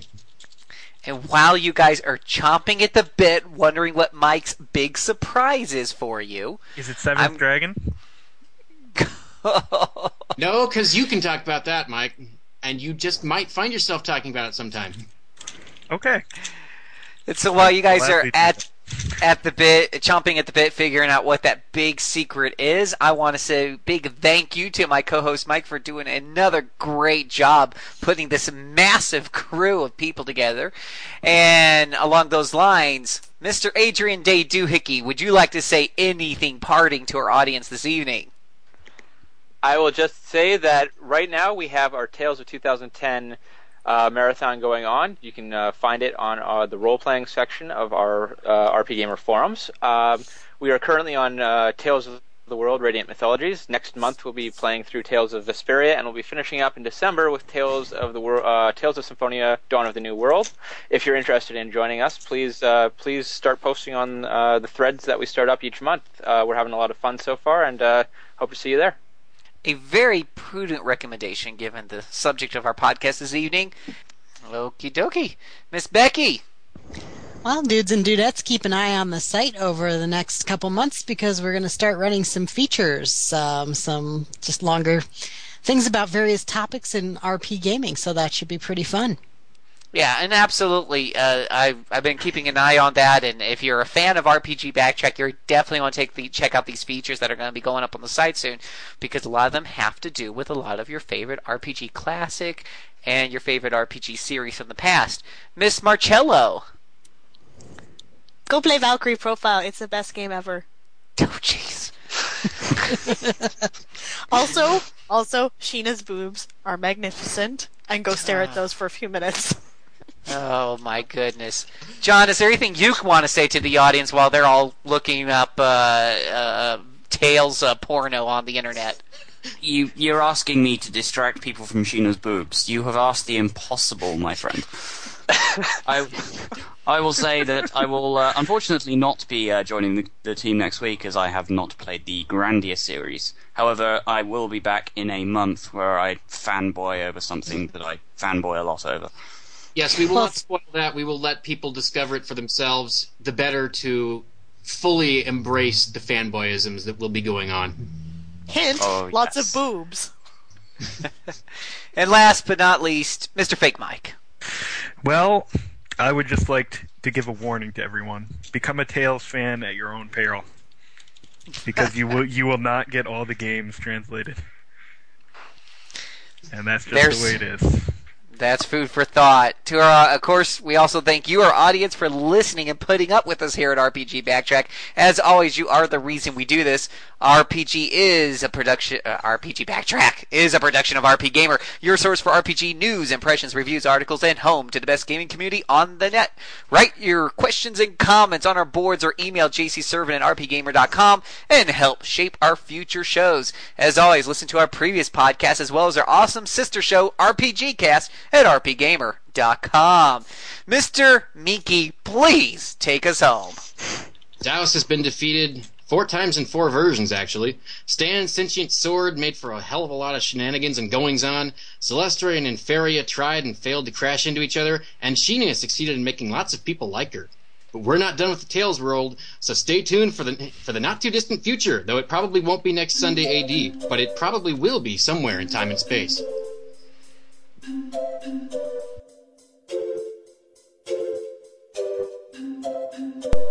This is Strawberry Eggs again, and for this backtrack I shall reminisce about one of my most favorite games ever, Tales of Symphonia.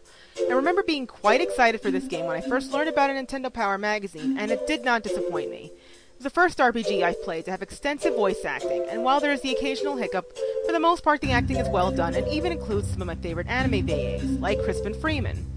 While the story isn't terribly original, it is very engaging and still well told, especially after the first half of the game.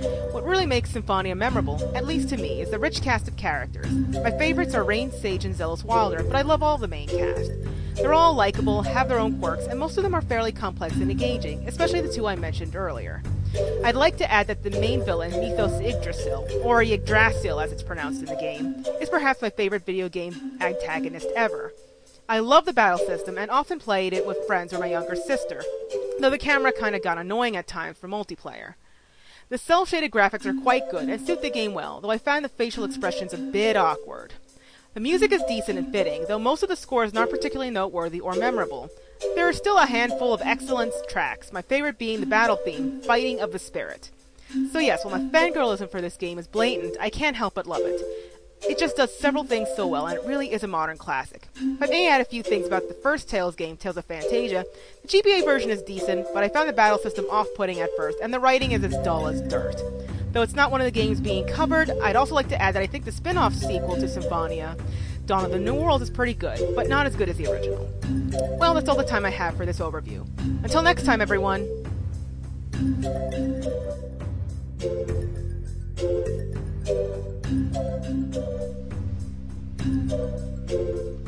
No, we have 100% positive for Sheena's tatas. Oh, yeah. Let's be clear about this. Thank you. Wheels my gosh. perfectly. We're going to give it 2 nipples up. We better get off of this before somebody comes up with the new bra rating system. I give it 2 double D. Okay. So, I give it 3 double D. Oh my gosh. I can't take you guys out anywhere.